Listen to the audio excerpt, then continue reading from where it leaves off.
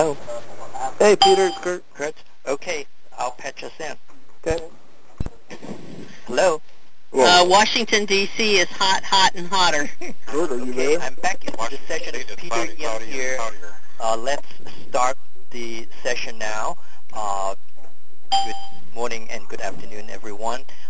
This is the Ontolog Invited Speaker session. It's Thursday, 2005, August 11. We are glad to have Professor Jim Hendler from the University of Maryland with us, and the subject of the session today is Semantic Web Q&A. And first of all, we like to thank Professor Mark Musen from Stanford for extending the invitation on behalf of our community to Professor Hendler. And let's ask Mark to introduce our speaker today. Mark? Sure, thanks, Peter. It's really a pleasure to introduce Jim Hendler, who many of you know, at least virtually. Jim is a professor at the University of Maryland and directs activities related to the semantic web and agent technology at the Maryland Information and Network Dynamics Laboratory. Jim is prolific in so many ways and is someone who I think represents really the best of what DARPA was intended to do. I think for many of you, you recognize that for many years the idea of putting semantics up on the web was sort of a gleam in people's eyes, not really achievable, something that people talked about very informally. And Jim really had a vision for how to make this happen. And I think it's really a testament to Jim for his ability to go to DARPA, get a few $1 million, and turn the world around by recruiting a large number of really brilliant people who worked with him for a number of years and created all the fundamental technology that now is coming together to make the idea of semantics and knowledge processing on the Internet really a reality. Jim has come back to academic life, though he continues to work very heavily with various government agencies. And for many people, Jim is the semantic web. Certainly he is that vision. And no, it's a really great pleasure to introduce him to the Ontolog Forum and to have an opportunity to give him the chance to talk to you directly. It's so cute that he's sharing that much about what he is. Thank you very much, Mark. So before we pass the floor to Jim, may I request all the rest of the audience to put your phone on mute unless you are speaking, and also to make sure you don't put us on hold, because that way you might send music into the line.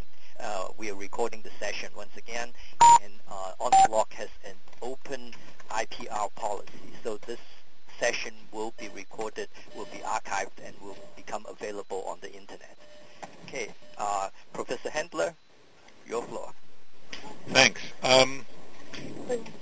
When I was first asked if I would do this, I started to prepare the usual slides and stuff, and then I saw who was on the Ontolog Forum most of the time and realized at least over half of you have seen at least one or more of my talks. And so I figured, and also I looked over some of the past speakers, it seemed to me that just a Q&A session might be productive. And I also know that I've been on a lot of such calls as these where, you get to the end of it and there's only a minute or two for questions, and that many of you have burning questions. Let me just try to set two boundaries on this. One is sort of on an upper boundary. There's a lot of things that get published with respect to the semantic web in what one might call philosophy. There was recently somebody trying to defend Clay Sharkey by, talking Wittgensteinian something or other. I'm perfectly happy to go one-on-one on that stuff, but I don't think that's the most useful thing to do. Somebody is either not muted or is talking into their phone. I'm having a lot of noise. But anyway, so I would try to avoid deep philosophy.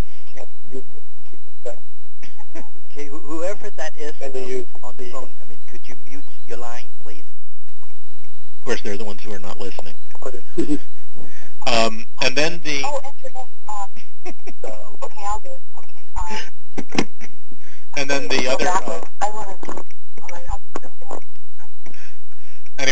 Okay, and then the other thing is, a lot of you I know have questions that might be better answered one-to-one. What I'll do in that case, what I would suggest in that case is... Don't worry about it. Don't worry about it. I'm not worrying about it. What I would suggest in...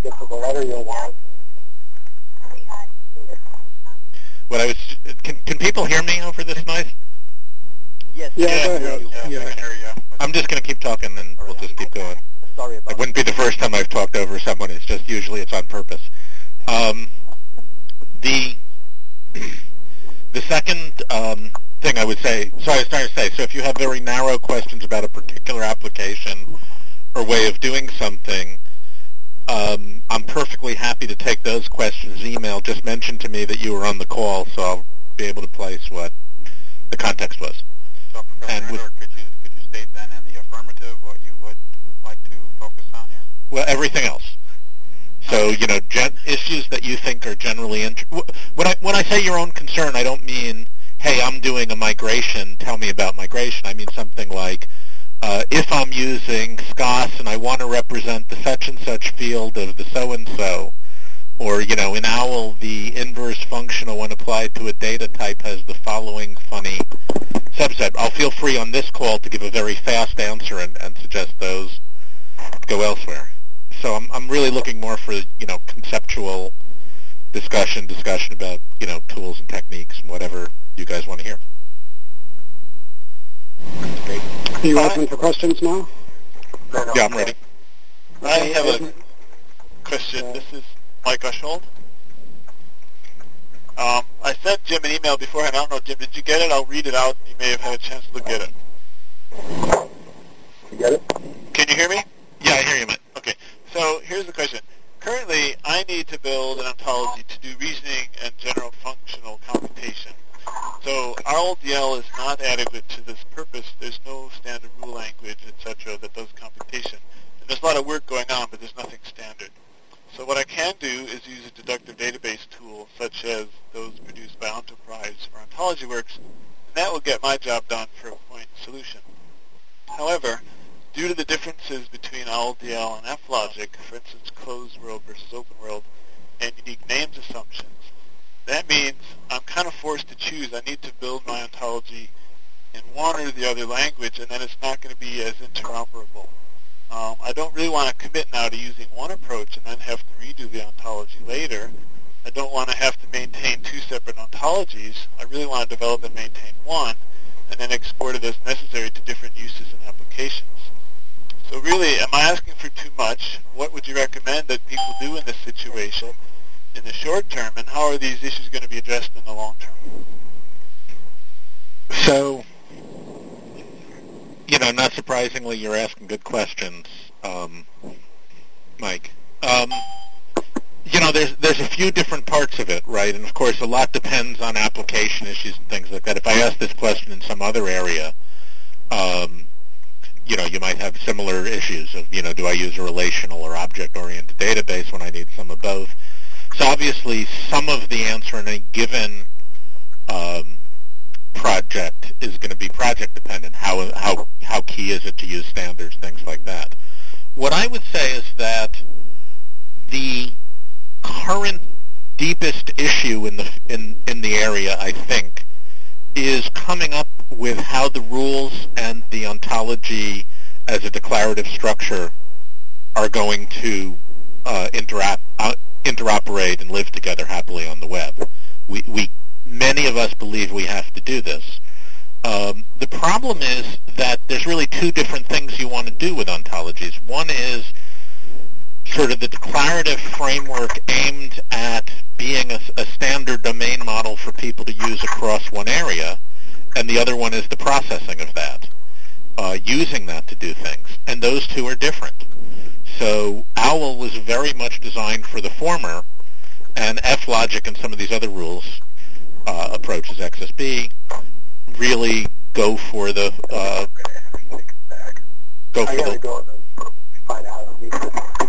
latter, and there are some overlap between the two.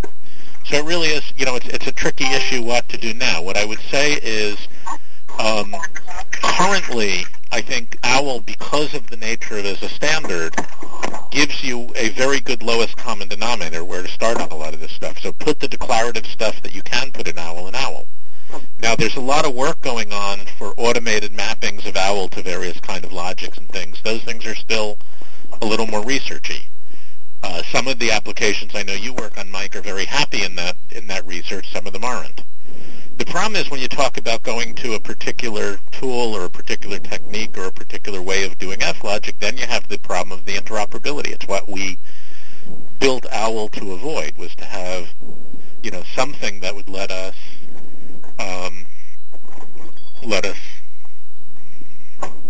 move on.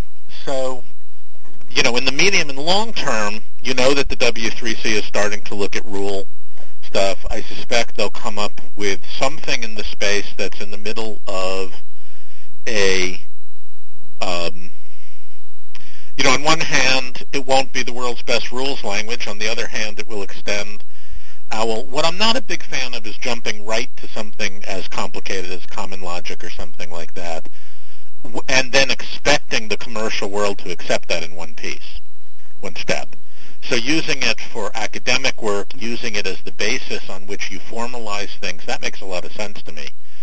Expecting somehow that non-proprietary tools sharing that in a large space are likely to happen, that's a little harder.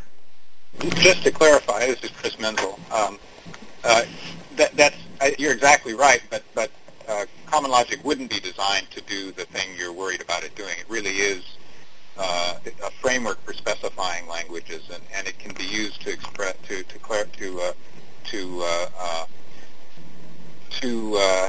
define languages much weaker than full first-order logic. So just to throw that as a clarification, nobody working on common logic is thinking that it would be used as a framework which would be that proprietary tools should embrace and so on. It does have this much more theoretical role that you're describing.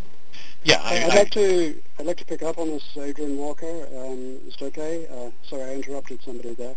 The Rules Interoperability Workshop had a number of accepted papers, and one of them, the last paper, suggested that this question of interoperability across rule systems could be addressed at a much higher and less ambitious level, simultaneously higher and less ambitious.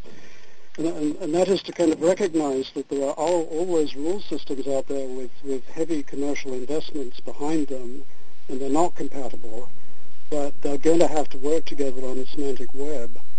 And that particular proposal was that basically one sets up a message framework for different rule systems and OWL to interoperate across the web. And my question associated with this to Mike and to Jim is, do they see that as a bad short-term approach or a good short-term bridge or something that could get things working and later on lead to stricter standards? I'm not sure that's an exclusive or, in my opinion, this is Jim again, in the sense, Adrian, that there will always be proprietary applications for some things where people need either high-end performance or things like that. There's things you do on the web where you don't use your browser. You use other, or over the internet where you use some other tool for file exchange because it's more appropriate to some particular task on the web. But there's also a lot you do on the web. I think there's a tendency in some of these questions to be expecting too much of what will be common. If you look at HTML, for example, the first version of HTML is missing an awful lot of what we use today. A good standard evolves and changes and grows as it needs. It doesn't just get done and then stay static. I truly hope that OWL will be used enough that people will develop enough experience with it to help answer some of these questions. Same thing with the rules thing. We're still working on exactly what is the case for rules on the web and how to do that. Well, for exchanging rules, the use case is obvious. There are many use cases. But does that rule exchange require an RDF type framework? there was a strong argument for being able to link terminology in different ontologies. That was a design goal from day one. With rules, how important is it? So we're still working through a lot of these issues. I expect things to change over time. So, I could take that kind of as a yes. It would be a good idea to get rule systems interoperating at a message exchange level without any standardization, because, there are all these big commercial rule systems out there, and it would be great if they would interoperate. And if they interoperate loose coupled with messages, that can begin to get people thinking in very concrete terms about how to sort of move that vestigial standardization down into the rule systems and gradually evolve towards something that is more closely coupled than just messaging. Is that something you would vote for? There's parts of what you said I would agree with. Parts of what you said I'm not sure I would agree with, and parts that I just haven't really thought hard about. Let me see if I can separate those. Yeah. The notion. So let me go back to OWL for a second. See, I have a very different view of OWL than some people, which may sound funny to some people. I don't view OWL as an ontology language per se, or as a very good KR language. OWL is a language for exchanging ontologies, much more than a specific language. So if I'm doing my own application, I view OWL as the way I export and import knowledge from other people. I don't view it as the only thing I'm allowed to use in the whole world for knowledge. So by analogy, I would say the same thing with some of the rule stuff, that I expect different people to work with different rule systems and to have some kind of interchange. But now let's work on the message version versus some kind of let me publish my rules version. That I have less personal experience with. I have some, random thoughts about it. So I'm not sure I could agree with you in one step that therefore a message-based rule interchange is the right way to go. In fact, we tried to do message-based ontology interchange for a long time, and look how much more success OWL has had in the short time it's been out than some of the things that preceded it that were more message interaction based. If I can just jump in, Jim. Excuse me, can I bring in a real-world problem for a second? I'm sorry to cut you off, sir, but Who's speaking, please? Yeah, could you announce yourself, please? This is Rex Brooks, and the reason why I'm asking right now is because there's a simultaneous meeting going on for the naming and design rules of federal XML usage, and I know that the specifics of messaging is important, but the one thing that's coming up in terms of their rules, when I say rules question, is that in an XML schema, if you want to have a large schema, then you pay a price to have its parts been processed. And if you include it or import it, you're stuck with including the whole thing. You can't just pick and choose. And I'm wondering if Dr. Hendler would have an idea about how feasible it might be to provide some way to use RDF and perhaps OWL to be able to pull those resources out of a schema and be able to use it, be able to cite a namespace and use a particular term from that namespace without having to go through all of that problem, because they're trying to figure out how you get enough flexibility so if you want to, you can have a schema for every element, and that way you only have to import the element that you need versus having a ton of elements and you have to import all of them to get the one you need. Well, let me quickly say about that was actually probably the single biggest differentiator between RDF and XML was the assignment of URIs and how that's done. XQuery, XPath are attempts to fix some of that, and I expect sooner or later we'll see some kind of XPath naming meets RDF naming, but I don't know when. I mean, I know people who are working or thinking hard about it, but they're really two very different approaches to the world at the moment.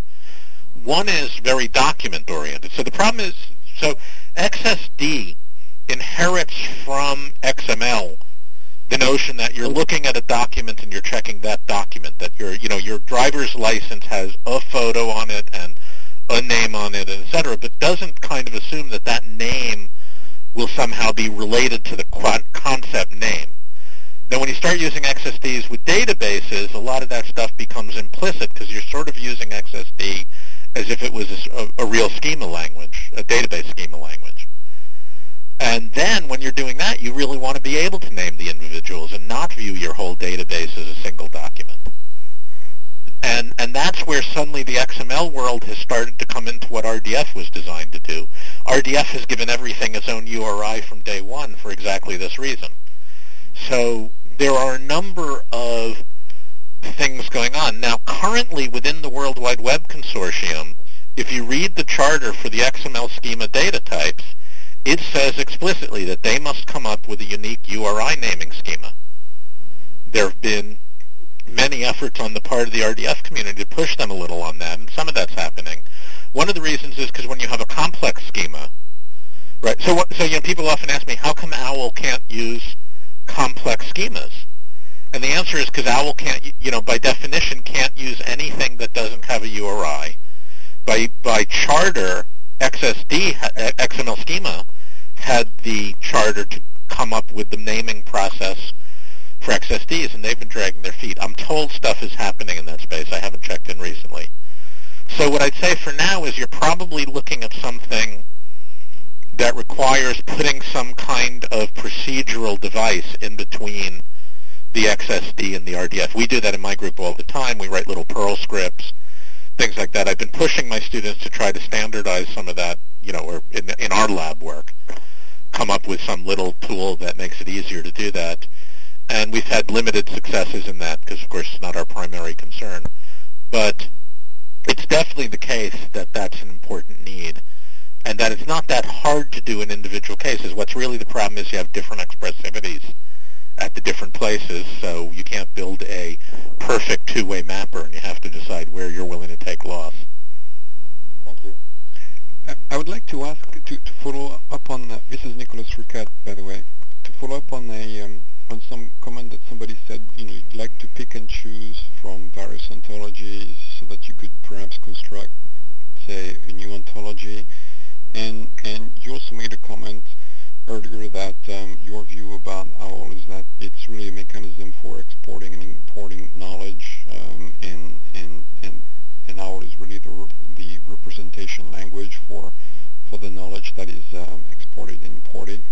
And if you kind of combine these two, then you really could view OWL really as the representation language for, in the end, some kind of a workflow of operations and ontologies that you could describe, say, using OWL-S, for example, where the processes would do calculus operations on ontologies, and the inputs and outputs of these processes would be the ontologies that are being manipulated.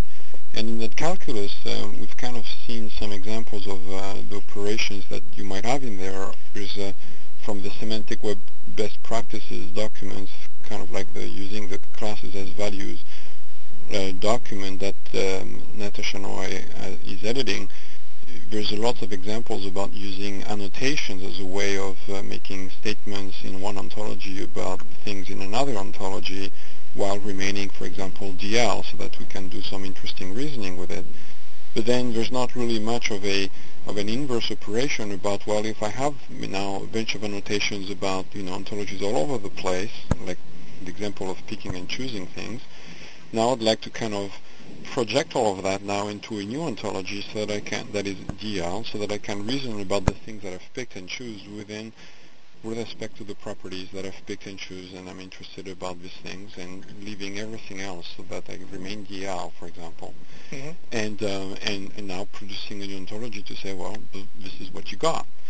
And could we wrap that into some kind of OWL process? And the operations, it seems to me, that would be interesting to do in this kind of process would be things like, of course, annotation, embedding, which is kind of like the inverse of annotating or what just mentioned, and even things like reasoning, like classifying and inferring other things or and whatnot.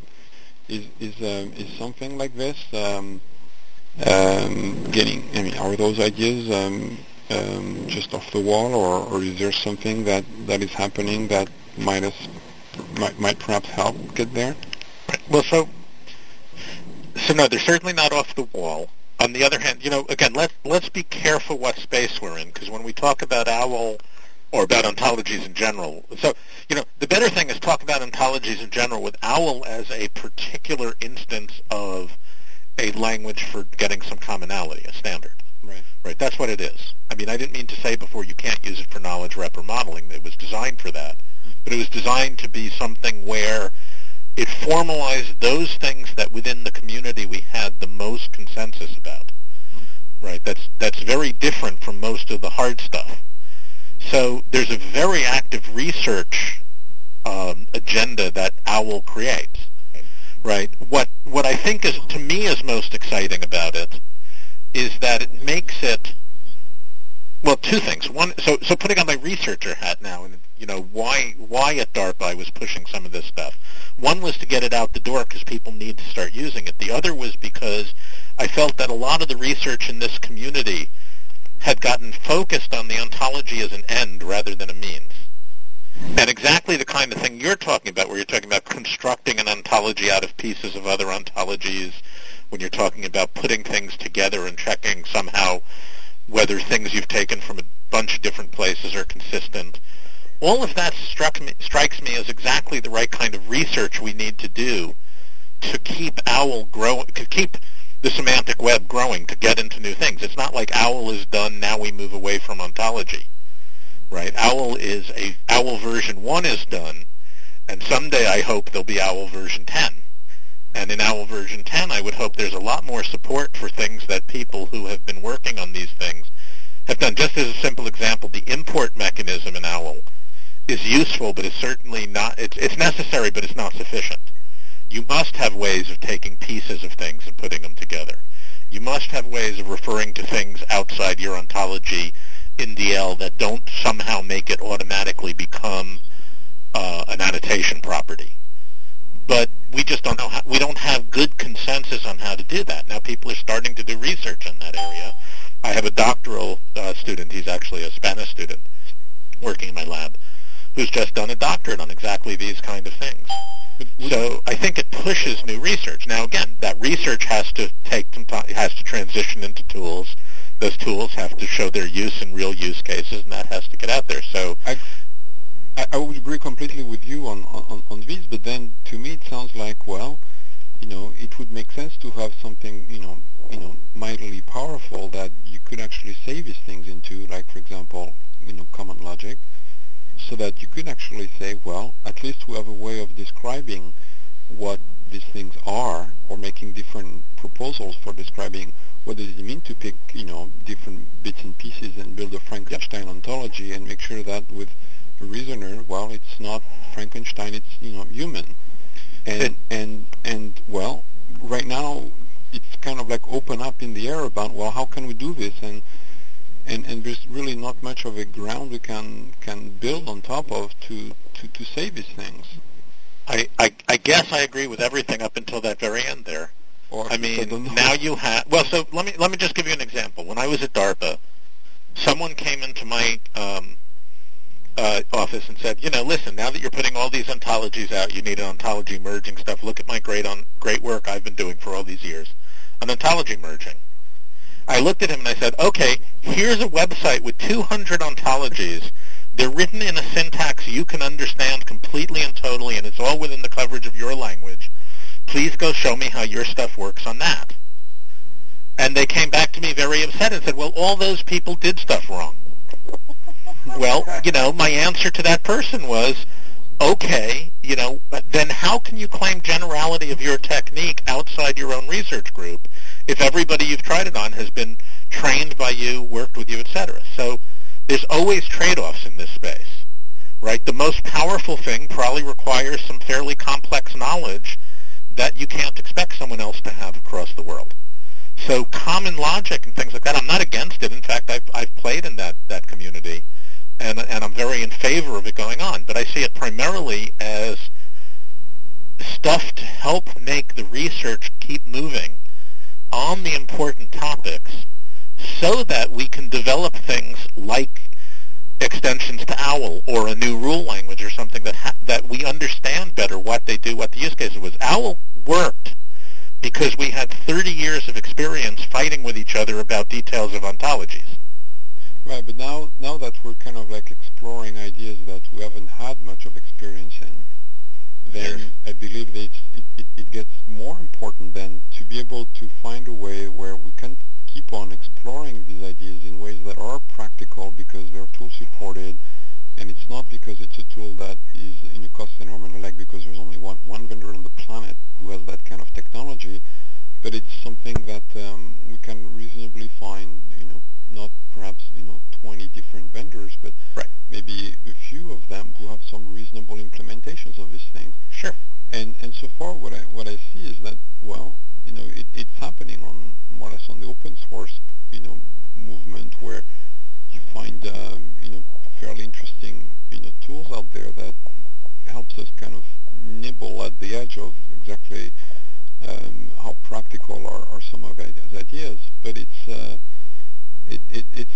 a bit of a kind of like a hit and miss game and difficult to really make good guesses about exactly which combinations of these things might actually work. I agree with you completely, but that's why we have created conferences. That's why we've created journals. That's why these things happen. I mean, you don't get to a standard in one step, right? 10 people can get together and publish a standard, right? There have been many ontology-ish standards before. What we did in OWL was we tried to use a very open process with a lot of people, two government investments on both sides of the ocean, lots of people playing. We got enough out of that we were able to bring it to a major consortium, the W3C, which has a model of a very, very high impedance. So most things that come into the W3C never get out, right? We needed a lot of consensus coming in to get there. Now, again, we started with some research languages. We put together this thing called DAML. We got a lot of people working on it. There was the competing OIL. We got the people together. So again, a lot of it is the way you break chickens and eggs is by making proto-chickens that lay proto-eggs and sort of evolve towards what you need. There is, you have to go through open and closed source. So, somebody who's a tool vendor can build a special purpose tool in this area, and certainly some of those are out there. Things need to prove their worth either in the market or in the research community, or et cetera, and they tend to move between these things. I don't think I'm saying anything interesting in that. I mean, that's just very high level. But what I think is the tricky part here is we tend to forget the narrowness of our own community with respect to our capabilities, right? I mean, OWL, if I could make any change of OWL, I would probably drop about half of it, right? I would make it a much, much simpler language, even though it would feel to me like cutting off my left arm because I use so much of it. But the reason is because people have to be able to pick up this thing and start going. And then they get motivated to do more, right? I often say, imagine if you had tried to build the web out of XML. You couldn't copy and paste. The browser would have been way harder to do. Creating your own web page would have required creating document frameworks and DTDs for your organization and stuff.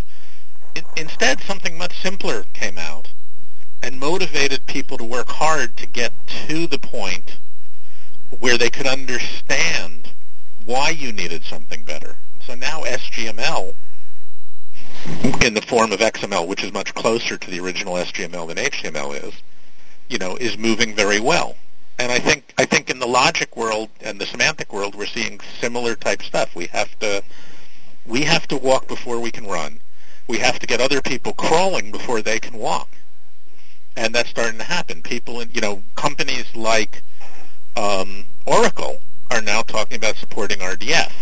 They're not yet talking about supporting OWL, but if they support RDF, they make it a lot easier for those people who are doing OWL things to base their stuff on a firm foundation. They will eventually be doing OWL. I hope at that point I will be doing stuff in languages, in OWL, what will be OWL version 6 someday, or in rule languages or rules in OWL, things like that. So, very much I'm agreeing with what you're saying, but I don't think you can just ask for something to be mandated in one step, which I know you're not saying. Well, right. Jim, but we do have a very active research community. I think it's important for people. Thank you, Nicholas, for the great question. Let's maybe take inventory on who has questions, so that we can sort of call on the people one at a time.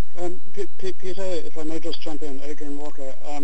Jim was sort of two-thirds of the way through answering a question, and there was a sort of sidetrack question. Okay. I wonder if Jim wants to complete that. Jim would love to complete that. Remind me what I hadn't answered yet. Okay, so I had sort of put on the table the idea of all the existing rule systems that are out there with heavy commercial investment beginning to communicate via messages. And you had said that you, Jim, have a three-part answer, and you got to parts 1 and 2, but we never got to part 3. Right, so the part that I agreed with was I like the idea of trying to bring those rule systems together. The part I wasn't sure about is the message passing. And I guess that's also the part I was disagreeing with a little bit, because you were being kind of categorical about message passing being the right way to do it. So it's really not that I disagree with that. It's more that I'm saying that needs to be explored. But I don't. Only in the sense, Jim, of it's something simple to start with, just in the spirit of what you were saying. No, that's fine. But again, my one caution on that is look at something like KQML, a very powerful message framework, or I'm blanking on what the name of. There was a DARPA standard for knowledge exchange. Anyway, KIF? Not KIF. That's going to drive me crazy now that I can't remember it, because I worked on it for years. KQML? I'm sorry? KQML? No, not KQML. It was the middleware approach to having ontologies able to say things to each other. So I could send a message to another ontology saying, please assert that this and this is true, and here's the language I talk, and things like that. And it wasn't KADS either, was it? No. But again, there were several things in that space, XOL and some others, that were all kind of pushing around that same area, and they were all very much focused on a message exchange approach.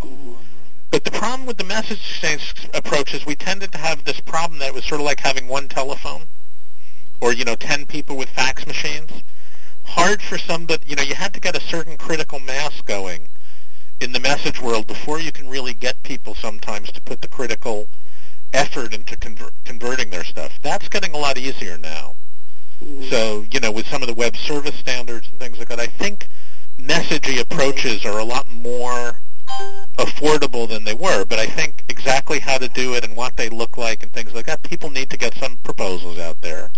People need to start using them. A possible plus of this proposal is that the messages would be human readable as well as obviously executable.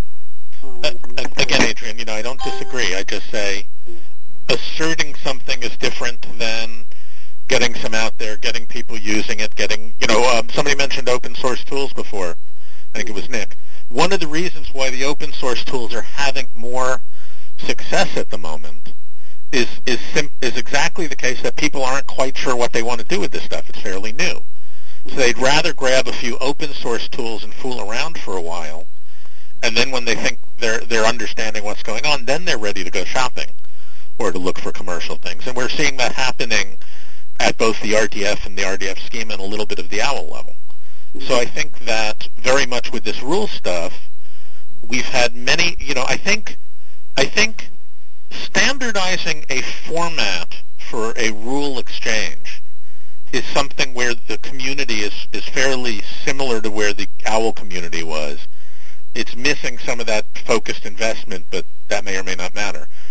But I think with respect to things like how do you really use each other's rules? How do you take something which has procedural attachment against someone else's procedures? So again, I can't read someone else's Ops 5 and just plug it into my system because it tended to be hardwired into the rest of the application.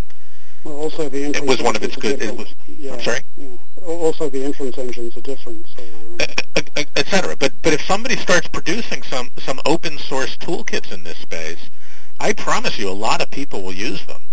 I mean, the few rule things that have been released open source that I know of have user communities who are fooling around with them and playing and doing some of this exchange. And in fact, a lot of the people who would be involved in any kind of standards effort in this space have probably primarily learned how to use this stuff from fooling around with those things. They're not trained in this, and that's part of what makes it interesting. Jim, there's Anyway. kind of a difference. There's kind of a difference in this situation, which is the huge previous investment by big commercial companies in rule systems. You know, it doesn't look as though that's going to be replaced by something that somebody developed open source. You know, in their spare time. No, I agree, but we're talking about the interchange languages. We're not talking about necessarily the rules languages themselves. Good. Right. So to get that to happen, one is we need better use cases for interchange. Two is we need to explore the properties of those and develop things that work in that space. And three is we got to get some, cheap and dirty, easy to use tools for tool makers out there. But these would be basically message interchange support tools rather than... Well, that certainly is one way to go, and, if you get those things out, people will start using them, and if someone else comes out with a different non-message-oriented one, you'll have something to compare to. So it's, as I said, in the other areas, start simple and develop towards tighter standards, yeah. A very, very smart person, Berners-Lee, once told me his secret of success. He said, build small but viral. Yeah. Right, and his definition of viral was, roughly speaking, these are my own words now, your friend sees you using it and says, hey, I got to get one of those, and your competitor sees you using one of these and says, oh my God, I'd better get one of those. Yeah, and in 6 degrees of separation, you've got the world, yes. It's good. and he done it. Right. But the simple is the thing we tend to forget. Right, we want to get it right, and there's only a certain amount of getting things right you can do. Let's let some other people get questions in, because Peter, Jim here. I was trying to ask, maybe if we get people lined up, then we can sort of go through the questions. So, anyone? Peter, this is Michael Maximilian. I have a question. Okay, Michael, let's take names first. Michael Maximilian from IBM. Brand. Mark Wine. Brand, Mark. Okay. Anyone else in line? I do have a question too. This Peter. Peter, it sounds like you're very, very far away from your phone. Am I? Is this better? Yes. Okay. All right. Michael, your turn. Okay, so Professor Hendler, my question is that I'm wondering if organic ontology construction may not be the right approach for the web. And just to make that case, and I'm wondering what are your thoughts on this? And just to give you an example, I was at a talk yesterday at Baykai in Silicon Valley, and we had presentation from Yahoo, Technocracy, and a lot of the people, one person there showed Flickr. Thank you. I'm sure you knew about Flickr and Delicious. And what they've done is essentially use the community to create, if you may, an ontology of the pictures that they have. And using that, they were able to, for instance, differentiate between pictures that represent Turkey the bird and Turkey from, Thanksgiving and Turkey the country.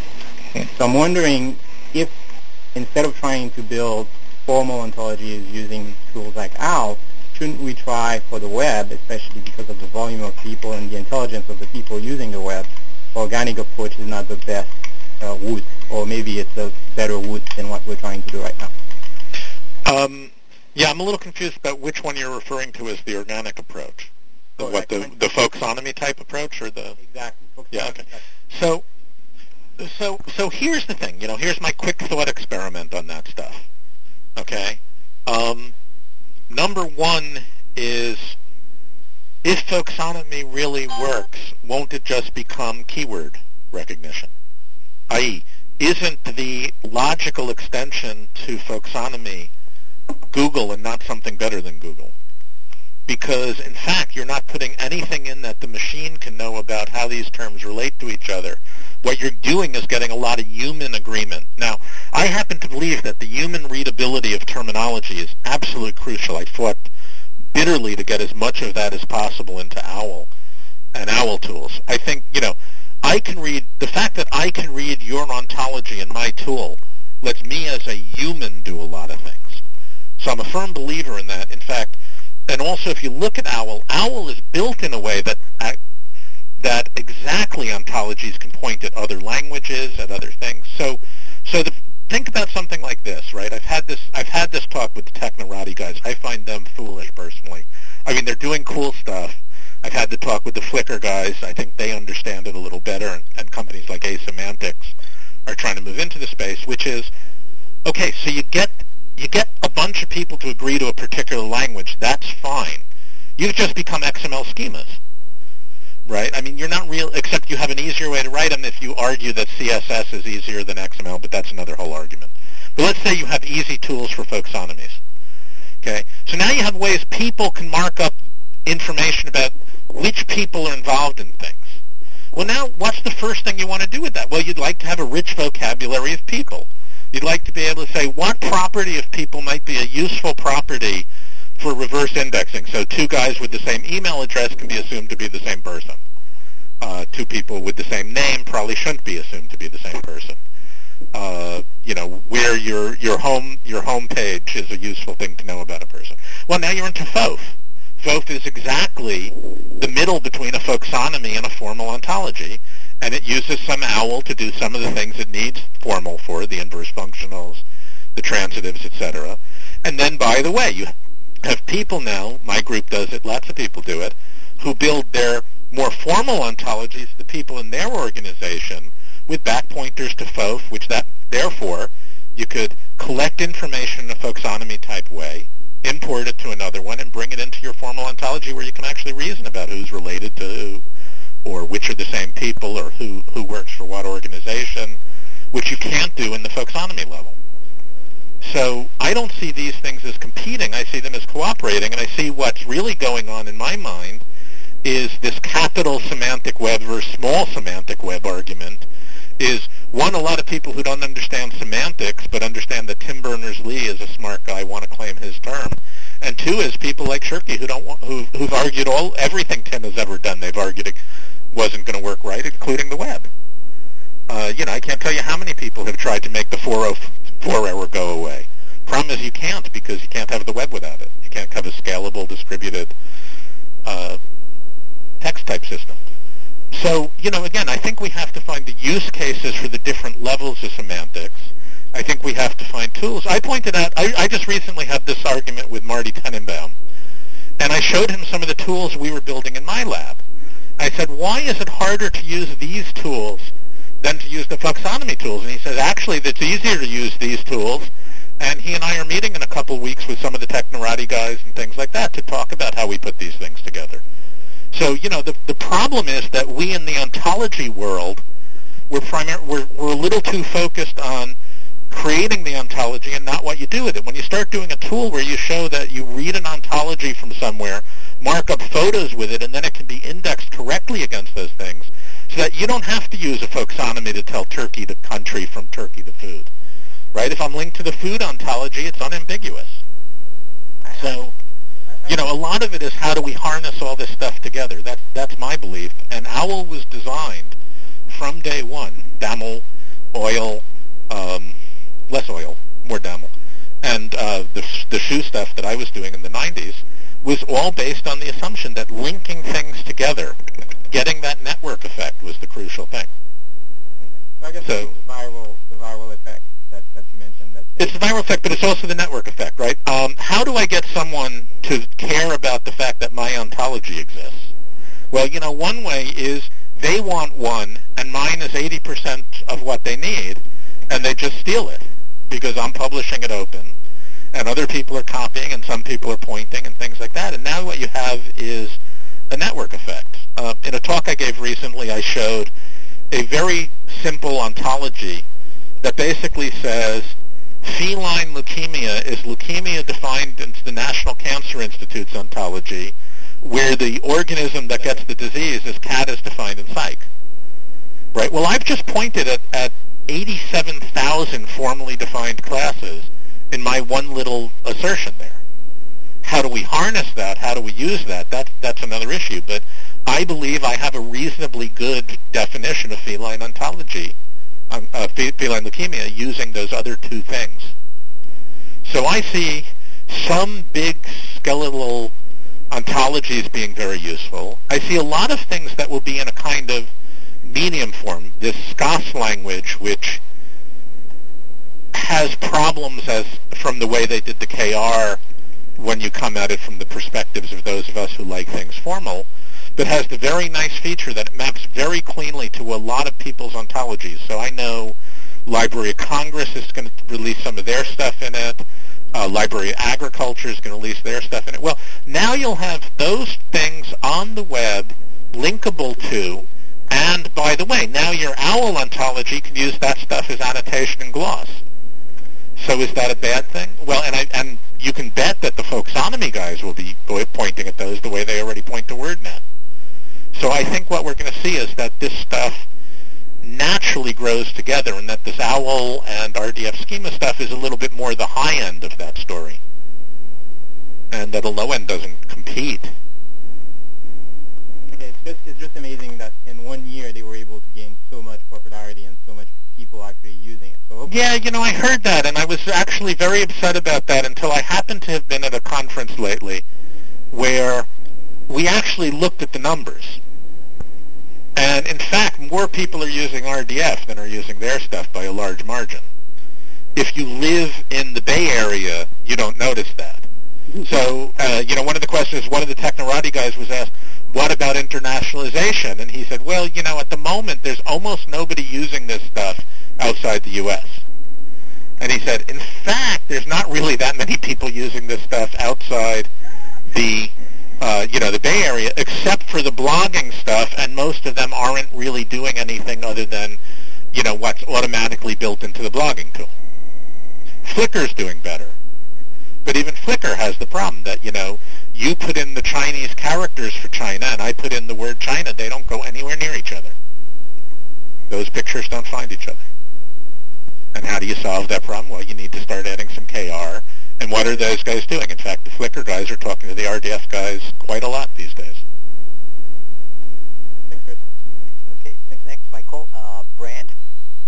Yes, hi, Jim, and thanks for dialoguing with us. Just a slight update, I've been working with the Oracle people, and they, besides being able to do RDF now, which we'll show next week in our workshop, they've announced planned support for OWL in version 11 of the database, and I can put a link, post a link, but they've announced they'll allow OWL ontologies to be stored in a set of Oracle tables, and then they've announced querying for it. They prototyped it already, and I've asked them to show it to me, and then they plan to release it in version 11 of the database, and up to version 10 now. But what I wanted to get your comment on, I'm very impressed with the way they can provide storage now for RDF, and the fact that Oracle is so ubiquitous that in the federal context, all everybody has to do is upgrade to the next version, 10G, release 2, and every agency that's using Oracle now has access to RDF capabilities. So it seems to me if we can just get enough people creating RDF or converting to RDF, we'll take a big jump up in this. I wondered what you thought about that strategy. I'm a firm believer in it. I was happy that companies like Takana and the Kawari stuff was starting to show that it was getting acceptance within the contractor community.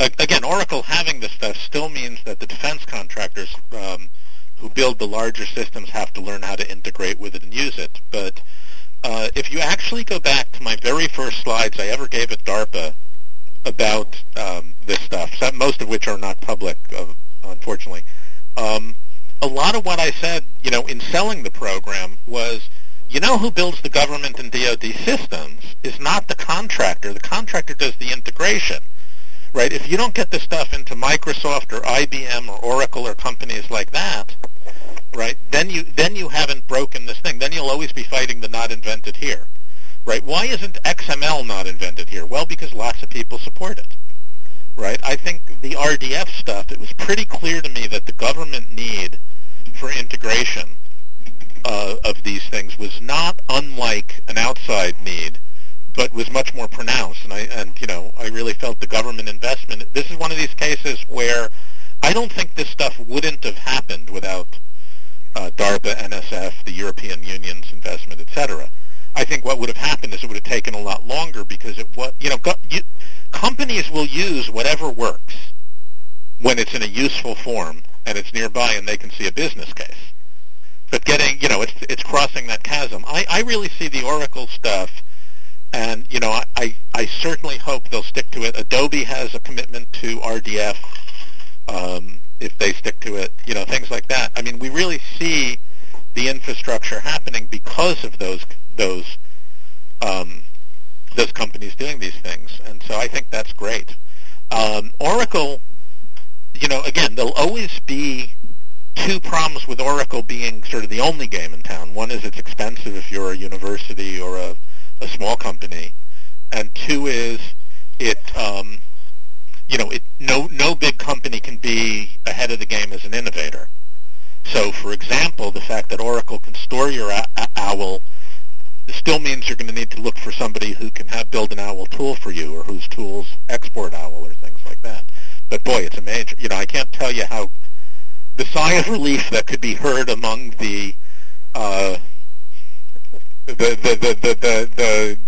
I'm not sure what word to use, the gurus of the semantic web community when Oracle announced. So I think I should initially say hello because I'm Susie Stevens. Is this Susie? Oh, hi. Yes, we love you. You're wonderful. No, seriously. I mean, I think the convergence of a lot of things is going on here. I think the other thing that's happening is the services community. With DARPA, we started the OWLS stuff a long time ago. I got that going, I think, 6 or 7 years ago now. And one of my predictions was, you can look out into the future and see where companies will need this as more of the services start to get out there and used. And while we can't exactly predict how the services will be used, you can see some of this coming. So I think that's also nice as we see need to put services together with data. You see some kind of formats starting to form in the middle that work nicely. And you see the corporate things starting to happen. So I'm actually pretty happy. It's kind of fun being at Oracle at the moment because there's so much excitement about RDF and getting contacted by so many different people. And originally, I just had a focus on life sciences, but have started working with Brand and Peter and people in the government and getting contacted by banks now as well. So it's fascinating to watch it evolve. It's, for me, it's scary. But it would be interesting to know if Dave Nichol, how much of Dave Nichol had something to do with Oracle supporting OWL, or whether it just turned out to be a synergetic interest of his. I have to confess I don't even know who Dave Nichol is. So. Isn't he on this call? You mean Dwayne Nichol? I think he was referring to Dwayne. Dwayne Nichol, I'm sorry. Yes. Yeah, for Adobe you're talking about, correct? Oh, I'm sorry, Adobe Oracle. Adobe is very committed. I heard from Jim the comment, if Adobe continues with it, I can tell you we are very committed to semantic work, ontology work, and the continuation of RDF.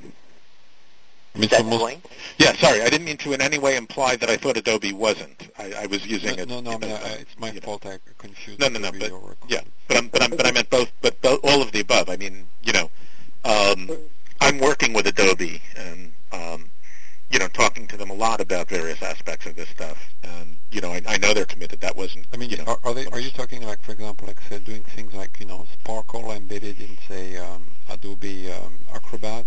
Like when you want to search something in Acrobat right now, it's just dumb words. Can I deflect that question because in the I noticed we had a couple more queued up, and sure.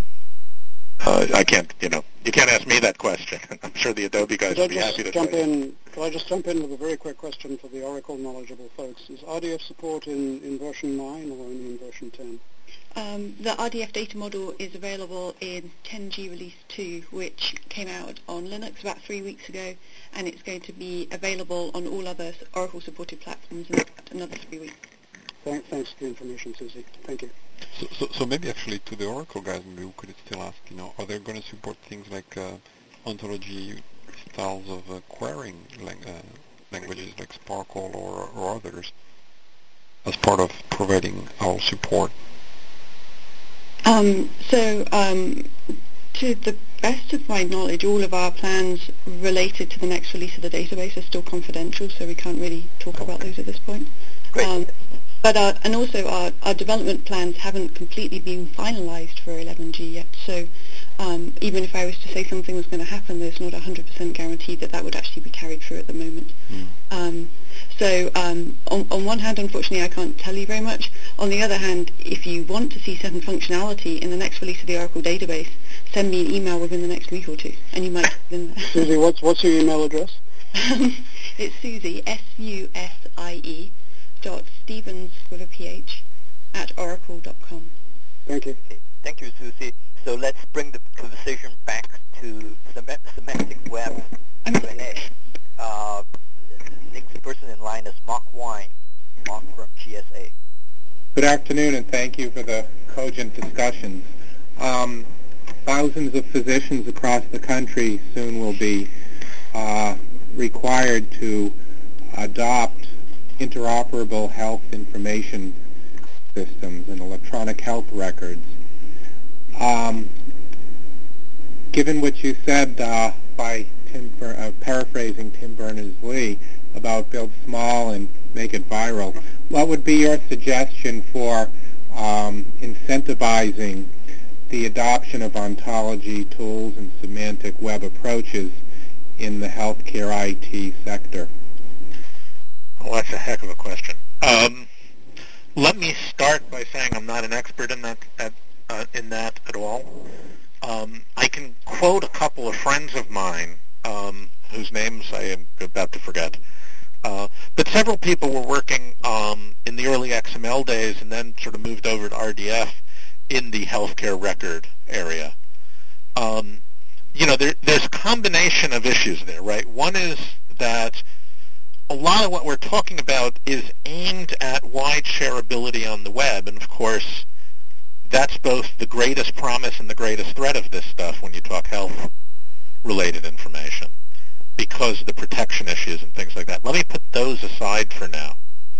But obviously, until there's decent ways of making sure that the information, that the policies can move or with the work, then it's really hard to say much about, deployment.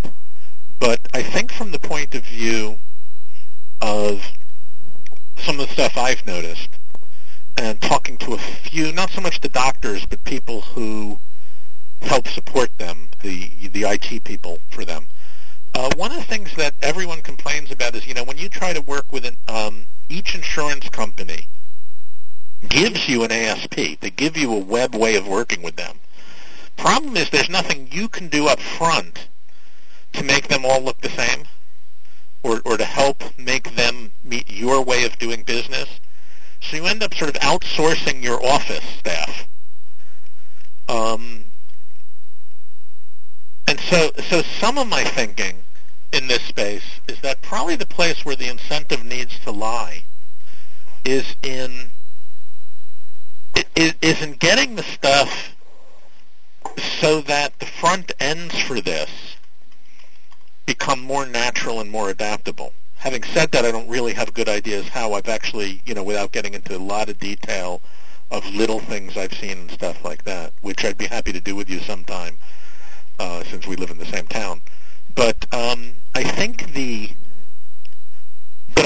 answer is that very much we have to figure out how to deal with this network effect stuff. It's very clear that the ability to have the sharing is important, but it's also counterculture to how it's done now, primarily because of the privacy.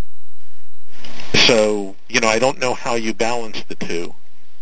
I'm not sure I'm actually answering your question, am I? Mark? Yes, sir. I'm sorry. I wasn't sure if that was really answering your question. Yes, that was a good broad-based answer. Yeah. I would say, I actually think some of the service stuff has a lot of potential also. Because, again, it in the conversation we had before about rules and things, we were talking about messages versus formats, etc. But part of it is messages have a nice point-to-point feel to them. I can send you something. We can exchange. You can call my information system. There's a single point of entry at which policy can be explored. And so one of the things we've been talking about, not so much in a healthcare but in a related area, is very much this notion of use the ontology to manage the space on top of an infrastructure that's really much more of an information exchange infrastructure point to point. I can't say I have deep things to say about it, but my guess is that it's going to have to be some kind of hybrid like that at the moment. Yeah, I'll just comment and say there's certainly, as we know, going to be a broad array of types of businesses and end users interfacing with health information systems as we go forward under the strategic framework for implementing a nationwide health information network. Mm-hmm. And they're going to be relying vitally on definitions, common understandings, on the incorporation of standards for interoperability, which I strongly believe these tools can help with. And it's to the point. It's to the point where lives are depending upon the use of these functions and tools. Right. Mark, let me give you a much more specific answer in a sense that probably is less in your business area and is more general. One of the things that I learned looking at the National Cancer Institute's playing with this stuff, so they already had folks doing thesaurus work and things, much like the NLM does. There was more a good presentation of their work at the Consolidated Health Informatics meeting last week, in fact. Good. Okay, but one of the things that's interesting about it is now since they've moved to OWL and more people have been able to see and share and use that stuff, they're getting much more feedback than they ever got before. They've got people who are actually trying to look at their stuff, both from a formal level and from a use level. In part because they were the only game, partly from mandate, because people have to use it, but mainly because they were the only game in town, right? You either could build it from scratch or you could use theirs, right? As more and more vocabularies get out there, as more and more people can find and use things, this becomes, then the issue becomes where do you look for stuff, things like that. So I think part of what people who want to get a jump on this stuff want to motivate people to use this stuff. It's very much like the web. The people who put up the first, I'm going to use the word definitive website, but what I really mean by that is credible website or something like that. So the first people to have stuff in the space that said, you're looking for healthcare information, look, we're a hospital, right? They started to get a lot of people looking at their pages, which of course motivated other people to start playing with putting up more pages and things like that, forced other hospitals to put up their specialties. I have a feeling that some of that same stuff has to happen in this information space, either by becoming the equivalent of a link site to say, look, there are a lot of medical ontologies out there, some of which are good, some of which are bad. Let's create a mechanism by which we curate a collection rather than curate the ontology. So let's just become the place people start coming when they're looking for healthcare information ontologies. Excellent example. Excellent example. The cancer bioinformatics grid in the space that you referred to is one excellent example practically there. That's right. And so, but again, I think that getting stuff out there is crucial. Or if you don't have the resource to develop the stuff, then for a much lower cost, something like Veterans Affairs or places like that can start creating registries that are trustworthy trustworthy is not quite the right word, but again, like the early website, right? You wouldn't link to something unless you knew the people and you knew it if you were a hospital, whereas everyone else just was out there creating pages saying, look at a million things you can see about health. And people pretty rapidly started realizing it was better to go to the ones which were curated by people who knew what they were doing, and those sites started to grow. I have a feeling that the best way to motivate people to use this stuff is to make it easy, and that means having some place they can go where there's, a registry or a help desk or things like that. In fact, the DoD did that with its XML registry. Originally, they were going to have something where, there were only going to be a couple of legitimate schemas, and it was all going to be mandated and da-da-da, and the users rose up and said no. Instead, they ended up going with a registry-based approach. Now, if you're in the DoD and are looking to do XML, you always start by going to the registry, because you get in trouble if you build your own when there's one already there. Yeah. So it's motivating interoperability by a social rather than a technical means. And I think the healthcare stuff really needs some of that same kind of stuff. I wish the Library of Medicine would step up to that plate. I've talked to people there about it. And, again, one of the problems they have is so much of their stuff is in they can't give it away. They have to have licenses and things, and they're very strict about it, very careful. And I'm not quite sure why I understand that putting something on the web behind a password is different than, where you have to sign up to get it is somehow that much different than mailing somebody CDs with the stuff on it and letting them put it up. But, I do understand legally there are differences. But, there are these issues here. But, again, I think that the more that gets out there, and you now know from the previous question that, when companies like Oracle will help you support this stuff, it means you don't have to build the infrastructure from scratch. You can build on top of stuff that's there. It really, for a fairly low cost, you can become a community resource, and I think most people will be motivated to get into this stuff simply by the value going up and the cost going down. Well, you just gave me one idea of how perhaps a little database, health IT sharing database that includes listings of these places and projects where healthcare entities can go and find these particular tools, that and making that and spreading that around in itself, that would be a good motivator for adopters of health IT and EHR systems to get on board. And what's more is I bet everybody who's building any will be knocking on your door saying, will you please, let me in? So instead of you having to go out and say, what vendors have something in this space, they'll try to get into yours. Hi, Mark. Thank you. We're doing that. You are? Yes. Who is this? This is Rex again. Oh, yes. Okay, Rex. Okay. Peter Yim here. Mark, thank you for the question. Peter Yim here. I'm actually next. I have a couple of questions for Professor Hendler. One is, I love your point about open source tools being crucial, in getting all this going. My question would be, do you see some systematic support for development of these tools and the in the communities? And I guess that brings me to my second question, which is the sort of broader support and resources that is pumping into getting the semantic web or related semantic technologies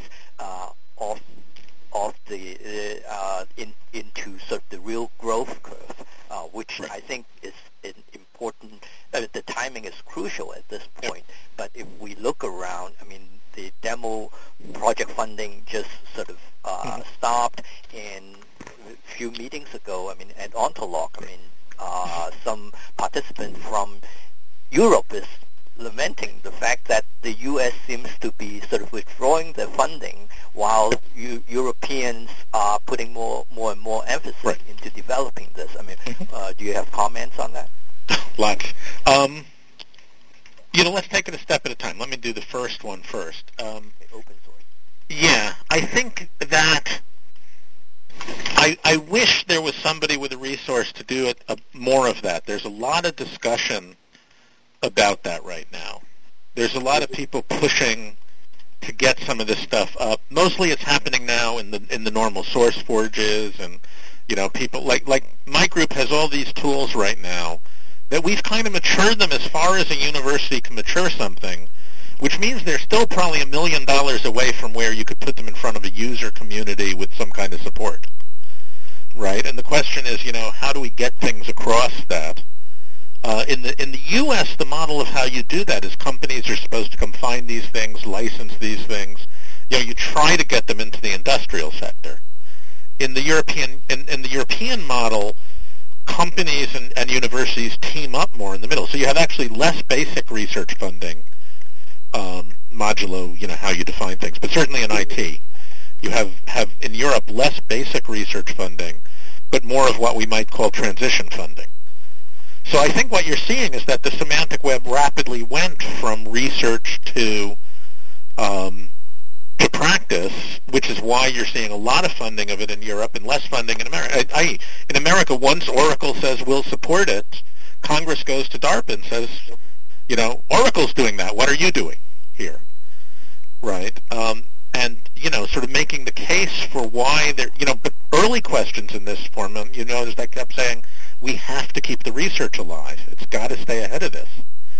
So that's a trick. And, some of it is National Science Foundation. Some of it is that, again, look how many things now are starting to form in the ontology space. There's the ontology centers and things like that. And what's nice about that is, again, with the standard, they're forced to at least have some version of their stuff coming out that way. So we are seeing more sharing through these informal ways things tend to get shared in the U.S. There's a lot out on the web. I mean, right now, if you Google for a term and do file type :owl or file type :rdf, you actually tend to be starting to find stuff more and more often. I'm actually surprised sometimes by, I say, here, let's look at Workshop, and now I'm using Google. I'm not using any kind of toy that some research community is playing with. But that said, how do we get next generation stuff in here? How do we keep that going? I'm very frustrated. I mean, I helped create the funding in this field. Now that I'm out an academic again, I'm in the one country that doesn't seem to be funding it very much. I get the intelligence community is funding it. The DoD is funding it. I mean, everybody's doing small amounts of it, but mostly in what you might call the 6.2, 6.3 space. So the basic research to keep this stuff going is sometimes a little frustrating at the moment. All that said, that's in some ways a good thing. As the stuff gets out, as people start using it, it motivates the next generation of it. People start coming back and saying, how do we get this stuff to the next level? How do we, hey, now that we've got an ontology in our organization and we need tools to maintain it and support it, we've got that starting to happen. Now we'd like to use it for data cleansing. We got these databases, and we just realized we can, use our OWL ontology for a purchase order to figure out which are good purchase orders.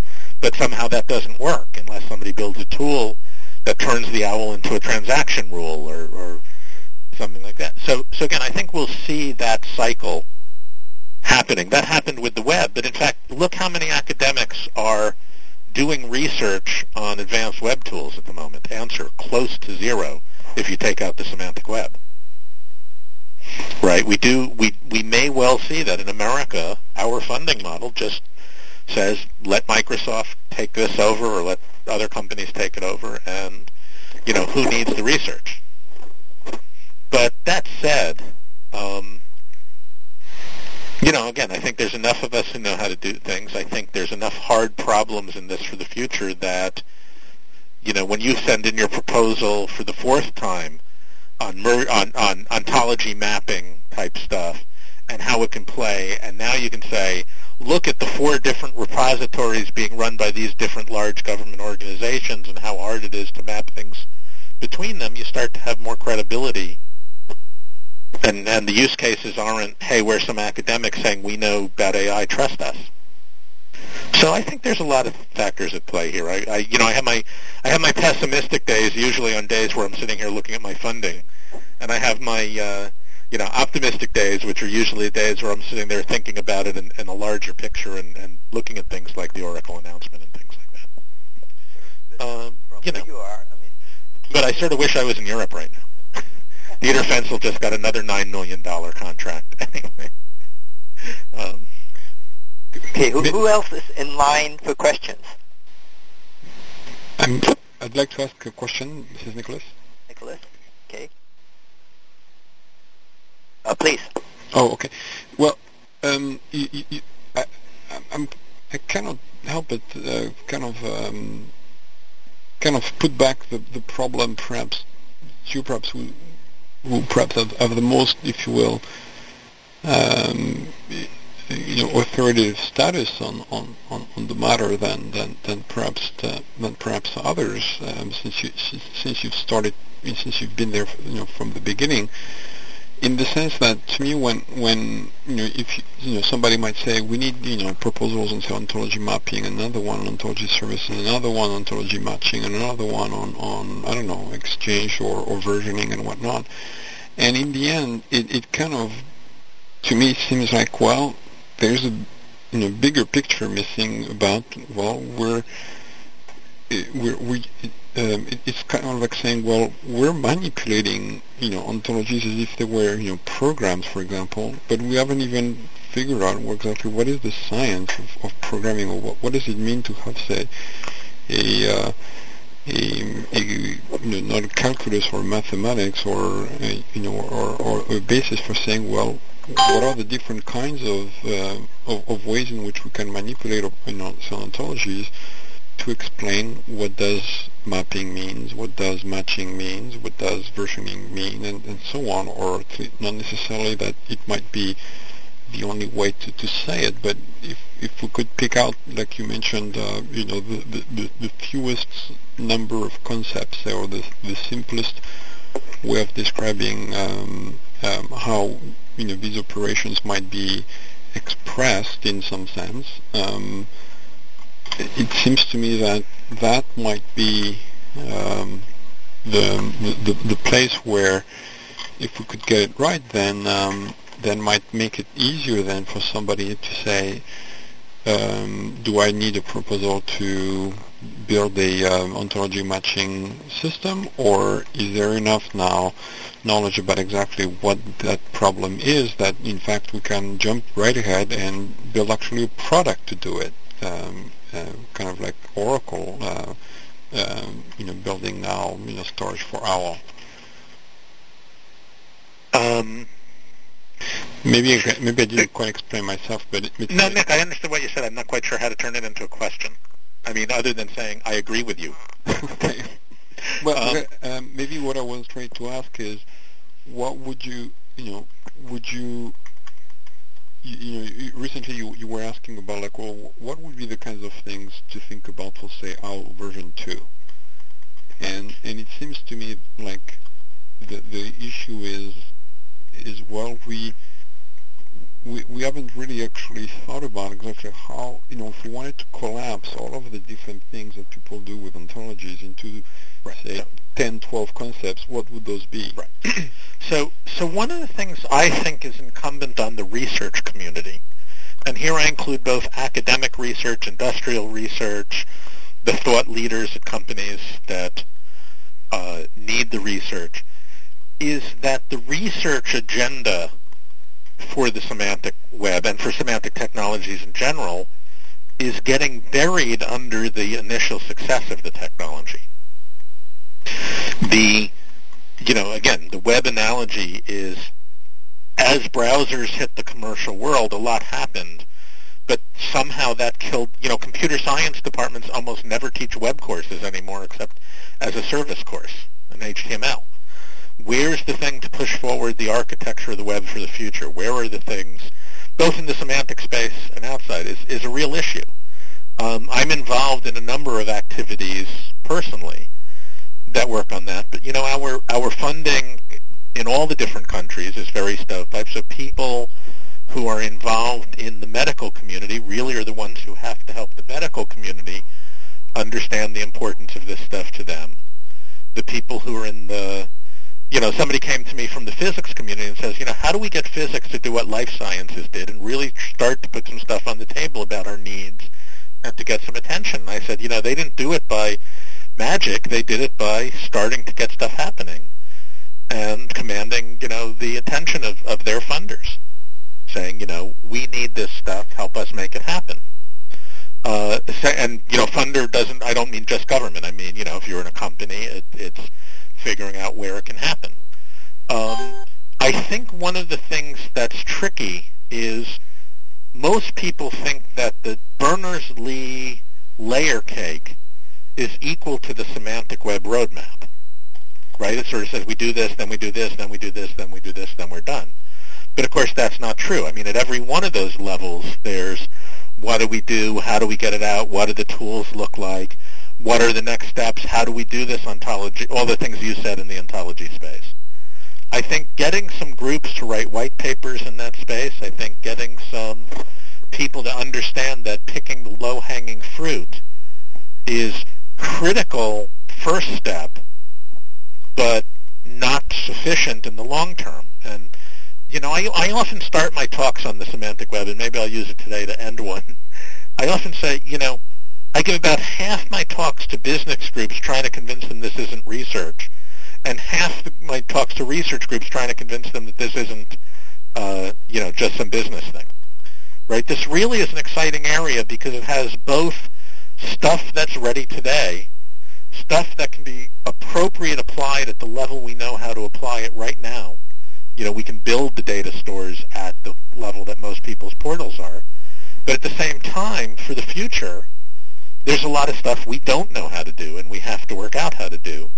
And we need people working in those areas from all the different groups that are involved in this stuff. The Scientific American paper was sort of a vision of, sort of a 5 or 10 year starting place vision, but, we're 5 years into it now. There's still people working on next visions, but they tend to be in sub areas and things like that. I'm spending more of my time these days in that part of my life looking at policy and stuff like that, because again, I think that's a crucial part of getting this stuff into the future. But, people in the ontology community really now have a starting place to start saying, okay, not how do we take the agenda we've had for 30 years and keep pushing it, but how do we take that agenda, how do we look at what's happening in the real world, and how do we find the points of content so that we can focus the research effort on those. DARPA is desperate for people to help them understand. The reason the DAML program went away wasn't because DARPA doesn't like this stuff anymore. It's because it was a 5-year program. The program reached the end. It got 2 one-year extensions. And that's as long as anything gets funded at DARPA unless a new program manager comes in and says, here's why it's important. DARPA will fund this stuff in a minute as soon as somebody comes in there with a good case. And so, it's really incumbent on a lot of us who want to see this technology flourish, who want to eventually see someday when the common logic is really something that's widely understood and used to keep this thing moving. But we got to make the case of, we can't just come in and say, it's all broken because you're using a non-expressive language, or, let's redo the whole thing in F-logic. Right? We really need to find a way to pull these things together and to say, here's the vision, here's how we keep moving to that vision, and here's some of the next steps. Somebody pick it up. Isn't this part of the problem that you just kind of expressed, where you said that the community is fragmenting off into some very specialized things, but what you just said is that the funding is not able to fund the larger general stuff. It only is able to fund the very small specific things? Who is this again? I'm sorry, this is Dave Whitten. Dave, I don't think that's what I said. It's more that you have to make the cases for the different things. And different people fund to different cases. Business funds to making a profit. Business needs to go after low-hanging fruit if it's short-term, or after something where it perceives a larger market in the longer term. And, we have obviously convinced a few businesses that this is the right stuff to be doing. But that's, how you get corporate interest moving. At the research level, okay, DARPA's job is to find the crucial long-term problems of the U.S. Department of Defense and solve them, period. And I NIH's problem is to look at the needs of healthcare and health sciences in America and figure out, what research investment to make to solve them. If somebody comes to NIH who can talk credibly about the role of this stuff in medicine like Mark does, it gets them interested. Now, you can either talk about, the $1 million case that you have or the $100 million case that needs one of those agencies to really go after this in a large way. Obviously, that latter one is a harder thing to do. It's what someone goes to DARPA as a program manager for. It's what at NIH you spend time there as an IPA doing. But all those things, require people in the community to either do that, which was my case, which is the rarer case, or more typically help somebody at one of these places understand the importance of this stuff in their own use cases against their needs and really help make it happen. And I think we're actually in pretty good shape. I mean, having said all that, almost every funding agency in America is funding some of this stuff, just usually not in a program office that's called the Semantic Web Office. I actually think that's a good thing. I think, I actually counseled NSF against setting up a semantic web program because I knew what would happen was they would put X dollars in that, and that would be the X for all semantic web programs. Now, if you look at all the things where semantic web is a part of it, I mean, some big bio thing that has a small semantic web part, but you total up all those dollars, they're not terrible. But it's not a focused investment in the next generation, and somebody has to help them understand what those next generations are and why they should be funding them. Okay, so I guess it's a good time to have Professor Hendler wrap this up so that he can go to his next appointment. Jim?